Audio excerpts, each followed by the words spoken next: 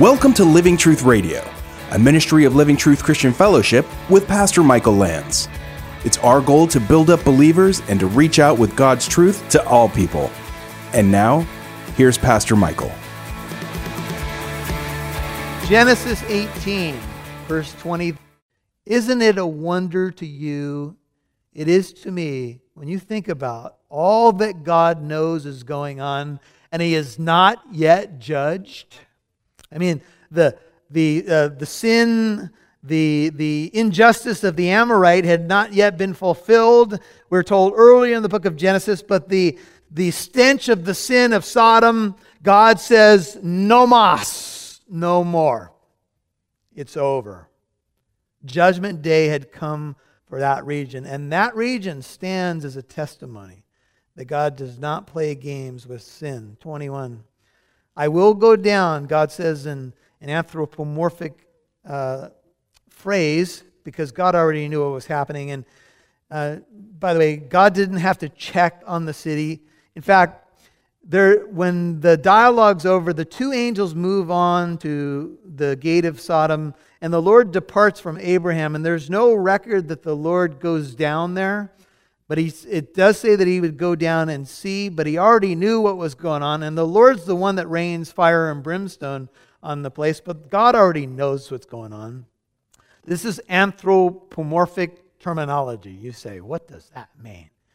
It's depicting God in human terms that we can understand. And it's probably more for the benefit of the audience and for the benefit of Abraham. He says, I will go down, just like God said He would go down and see the tower that man was building. It's almost humorous, like, look at this. This is going to reach all the way up to the stars. Maybe you'll have to move over, God. And one writer said the tower is so small, God has to leave heaven just to see if He can see it. A little humor there. But anyway, the Lord says, I'm going to check it out. And I think part of this is that Abraham needs to know that God's not going to just judge without having all the facts. He's going to meticulously investigate. He's going to know. And the outcry has come to God. I will go down and see if they have done entirely according to its outcry, which has come to me. And if not, God says, I will know. I think this is more for our sake and Abraham's sake, as I mentioned, than for God. God already knows. He is omniscient. And so the text is before us, and Abraham, there's nothing that says that God directly told Abraham, but I think the whole intention was for Abraham to hear and become an intercessor. So the Lord's patience has run out. You say, well, what does it take for the Lord's patience to run out? Go to one other passage, and I want to show you something that's both serious and hopeful. It's in Jeremiah 18. Jeremiah 18. So pass up the Psalms and Proverbs, Jeremiah 18. Here's a principle. It's the message that's being talked about is the potter. Jeremiah 18, look at verse 6. It says, the word of the Lord came to me saying, verse 6, can I not, Jeremiah 18:6, O house of Israel, deal with you as this potter does, declares the Lord. Behold, like clay in the potter's hand, so are you in my hand, O house of Israel. At one moment, Jeremiah 18:7, I might speak concerning a nation or concerning a kingdom to uproot, to pull down, or to destroy it. If that nation against which I have spoken turns from its evil, I will relent concerning the calamity I plan to bring on it. Jeremiah 18:9. Or at another moment, I might speak concerning a nation or concerning a kingdom to build up or to plant it. If it does evil in my sight by not obeying my voice, then I will think better of the good with which I promised to bless it. So now then speak to the men of Judah and against the inhabitants of Jerusalem, saying, thus says the Lord, behold, I am fashioning calamity against you and devising a plan against you. And then look at the Lord's heart. O turn back, each of you, from his evil way, and reform your ways and your deeds. What's the Lord's heart? Genesis 18. Even when He's on the verge of judgment, turn back. The book of Ezekiel makes it clear that He has no pleasure in the death of the wicked. None. Not one iota. He does not want to judge. That's why the Lord is patient towards us. He's not slack in His promises. Some count slackness, but He's patient toward us, not wishing that any, what? Perish, but all come to repentance. That's the heart of God, and that should be our heart. But there's a time when the clock hits the alarm, when time runs out, and Sodom is right there, and Gomorrah as well. And so the men, Genesis 18:22, if you turn back there, the men who we do find out are angels, the men turned, Genesis 18:22, away from there and went towards Sodom, while Abraham was still standing before the Lord. Genesis 18:22. This is a picture of an intercessor. Who will stand before the Lord in intercession? Logan was talking about prayer. What role does prayer have in the evangelism process and so forth? All of that can be somewhat of a mystery. But this is a verse. I remember years ago I heard Raul Reese preach on this verse, and it captured my soul. And I'd like to share the whole thing with you, but here's the main verse. Write it down. Ezekiel 22, verse 30. He says, I searched for a man among them who should build up the wall and stand in the gap before me for the land, that I should not destroy it. Ezekiel 22:30. But I found no one. And Raul Reese was preaching that day on becoming a leader. The message, I'll never forget it, was called Looking for Leaders. And the Lord used that scripture to speak to my heart. And it was something like this: Michael, will you stand in the gap for this generation? Will you stand before me and plead for this generation? Will you be the man that will take your stand, become an intercessor, become a preacher? And you get moments like that, folks. It's like, whoa. Who, me? You want me to stand in the gap? But this is the essence of what Abraham does. He was still standing before the Lord. The angels had moved off, heading towards the judgment to execute the judgment. And Abraham is standing, if you will, between life and death, standing before the Lord in the role of the intercessor. And Abraham came near to the Lord and he said, 23, wilt thou indeed sweep away the righteous with the wicked? Question number one, request number one. Suppose, he says, there are 50 righteous within the city. Wilt thou indeed sweep it away and not spare the place for the sake of the 50 righteous who are in it? Far be it from thee to do such a thing. When you pray to the Lord, it's good to pray back to the promises of God. We know that God is righteous. Abraham's faith may not be as developed as some of ours. He didn't have the whole Bible that we have. He didn't have maybe all his theology together, but he knew enough about God to know that God is just and fair. And the essence of his prayer is, what if there's 50 people in there? Who's he thinking of right now? Lot. He knows Lot is down there. And by the way, Abraham has just done an expedition with the 318 trained men in his household when the 4 kings came and they took Lot and the people and took them up to the north, and Abraham was able to win the victory. And Melchizedek, the prince of Salem, remember the picture of Jesus Christ and the bread, and the king of Sodom's there, and he experiences this fellowship, and Abraham testifies to God doing this along with Melchizedek, the king of Sodom, standing right there. And he makes an offer to Abraham, and Abraham says, no, you're not going to make me wealthy. I'm not going to take anything that you offered me. But the king of Sodom stood there. He knew that the Lord was the one behind their deliverance as a people. Had they learned anything from that? Abraham knew some of those people, and he especially knew Lot. How much more do your prayers become urgent when you know people who are in trouble and you know them personally? Maybe you know somebody that's on their deathbed, somebody who's running from God, inviting the discipline of God into their life. You're like, man, Lord, wake them up. Do what you have to do. What if there's 50? It's a good round number.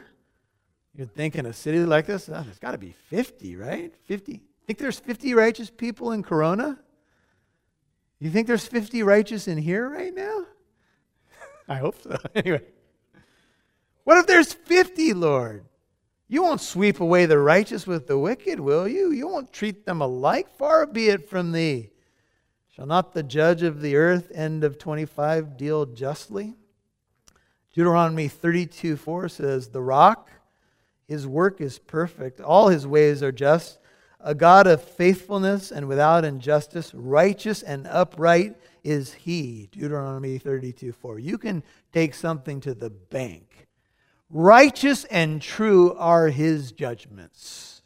In fact, it is a wonder that he is as patient as he is, as I just mentioned. Think of all that's going on in the U.S. right now. It's a wonder that God is as patient as he is. And Abraham is appealing to God, praying to God, much like Moses did in his intercession, thinking about the glory of God. I don't want the Egyptians to think that you took these people away just to judge them, Lord. It's about you and I. He intercedes. He even says, blot me out of your book. Beautiful, one writer says, maybe flawed intercession, but beautiful. Abraham is wrestling with God like Jacob did later in Genesis 32, praying. So the Lord said, if I find in Sodom 50 righteous within the city 26, then I will spare the whole place on their account. And Abraham answered and said, now behold, I ventured to speak to the Lord. Here's a good reminder about prayer. Remember who you are and who you're talking to when you're praying. Some humility here. I ventured to speak to the Lord, although I am but dust and ashes. You can write down Psalm 103:14, where the Bible says we're just dust. Suppose the 50 righteous, gotta love this, are lacking 5, okay? Will thou destroy the whole city because of 5? And he said, the Lord said, I will not destroy it if I find 45 there. 29. And he spoke to him yet again. He's getting a little bit more bold now. He said, suppose 40 are found there. He said, I will not do it on account of the 40. Now, I don't know what kind of body language is going here. I don't know if the Lord's kind of indicating to Abraham, there's not 50, there's not 40. Suppose, right? The negotiations, the intercession continues. Then he said, oh, may the Lord not be angry. Good way to preface a prayer. I shall speak, suppose 30 are found there. He said, I will not do it if I find 30 there. He said, now behold, I venture to speak to the Lord. Suppose 20 are found there. He said, I will not destroy it on account of the 20, 32. And he said, oh, may the Lord not be angry. And I shall speak, he sounds like a preacher, only this once. I underlined that in my Bible. Famous preacher say, just one more thing. Yeah, right. Suppose 10 are found there. You may be thinking of Lot and his extended family. He said, I will not destroy it on account of the 10. Wow. There's got to be 10 righteous people in the city, right? 10? Wouldn't you think there would be 10 people there? Wow. For the sake of the 10, how much the wicked owe to the righteous. For the sake of God's people, blessings have been given to the utterly undeserving, and judgments have been averted from those who otherwise would have perished. He talks about blessings, and then he quotes from Meyer. He writes, ungodly men little realize how much they owe to the presence of the children of God in their midst. Long ere now had the floods of deserved wrath swept them all away, but judgment has been restrained, because God could not do anything while the righteous were found amongst them. I'll let you wrestle with that theologically. The impatient servants have often asked if they should not gather out the tares. But the answer of the righteous Lord has ever been, nay, that's while you gather up the tares, you root up the weed also with them. Ah, how little the world realizes the debt it owes to its saints, the salt to stay its corruption. And so there's an interesting dialogue here, and it's something to wrestle with theologically. It doesn't mean that the righteous are always spared from calamity and stuff, but the context here is God's judgment. And I think what we can take to heart is that we have not been appointed for wrath. And we know that that's the case. So look at verse 33. As soon as he had finished speaking to Abraham, the Lord departed, and Abraham returned to his place. And so Abraham intercedes with God for the people. And Lot's been a thorn in his side, but he continues to be a man of prayer. Don't give up on people. God would have us to continue to pray for kings and those in authority. 1 Timothy 2, right? We're to continue to proclaim the gospel and do what God has called us to do. And so Abraham has the last word with God in this prayer situation. Maybe he thinks to himself, surely there's got to be 10. I mean, surely Lot's affected that many people, right? There's got to be 10. Wrong. In fact, I would say to you, there's not 10 righteous men in that city. There's one. There's one. We may need to close that door behind me. Anyway, there's one righteous man in the city. Let me leave you with this question. Do you think Abraham's prayer was effective because what happened? Was Sodom and Gomorrah spared? No. But did Lot leave the city before the judgment came? Yes. I want to take you to Genesis 19. Look at verse 22. We'll get a few more details. We'll look ahead for a second. Here's what the angels say to Lot. 19:22. Hurry, escape there, for I cannot do anything until what? You arrive there. Therefore, the name of the town was called Zoar. We'll get more detail about that in a second. And then look at Genesis 19:27. It says, Now Abraham arose early in the morning and went to the place where he stood before the Lord. And he looked down toward Sodom and Gomorrah and toward all the land of the valley. And he saw, and behold, the smoke of the land ascended like the smoke of a furnace. And thus it came about when God destroyed the cities of the valley, that God, what did he do? He remembered Abraham and sent Lot out of the midst of the overthrow when he overthrew the cities in which Lot lived.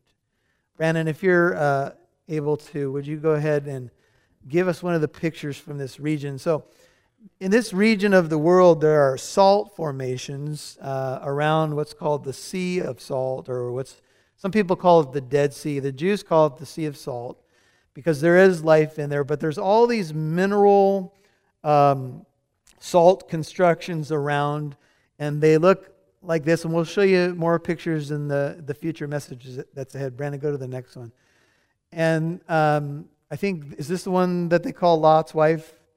And so you can see that one little structure there that kind of strangely looks like a person. If you go on the internet, you can get a closer look at this particular one.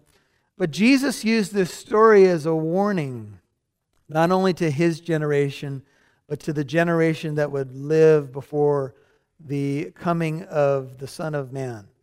And so I would just say this to you. I think there's a lot of great examples here. I think there's beautiful examples about God's promises. I think there's wonderful examples about that God hears the cries and even the unspoken whimpers of those who are going through tough times. But I think also we need to know something, that our prayers matter. And when we pray for people, God honors prayer. How all that works out is somewhat of a mystery, but Lot was spared. Lot did get out of there. And Abraham's prayer was honored by the Lord. But it also tells us that God is holy. And it's not something that we should just play around with sin and think, oh, it'll never happen. God will never do anything. He won't really judge. Well, he's already promised that a day of judgment is coming. Now, it's not something that we focus a bunch of our time on. When we're in texts like this, then we look at it and we let it speak for itself. We are preaching the good news of Jesus Christ. And I want to tell you this. This is my last thing. I promise. I'll be... Final point. The wrath of God was poured upon Jesus at the cross. And if you and I are found in him, we have his righteousness to our account by faith. And the wrath of God is satisfied, appeased, propitiated in the Son of God. And if you are in him, you are forgiven. And he saves us, 1 Thessalonians, I think it's 1:10, from the wrath to come.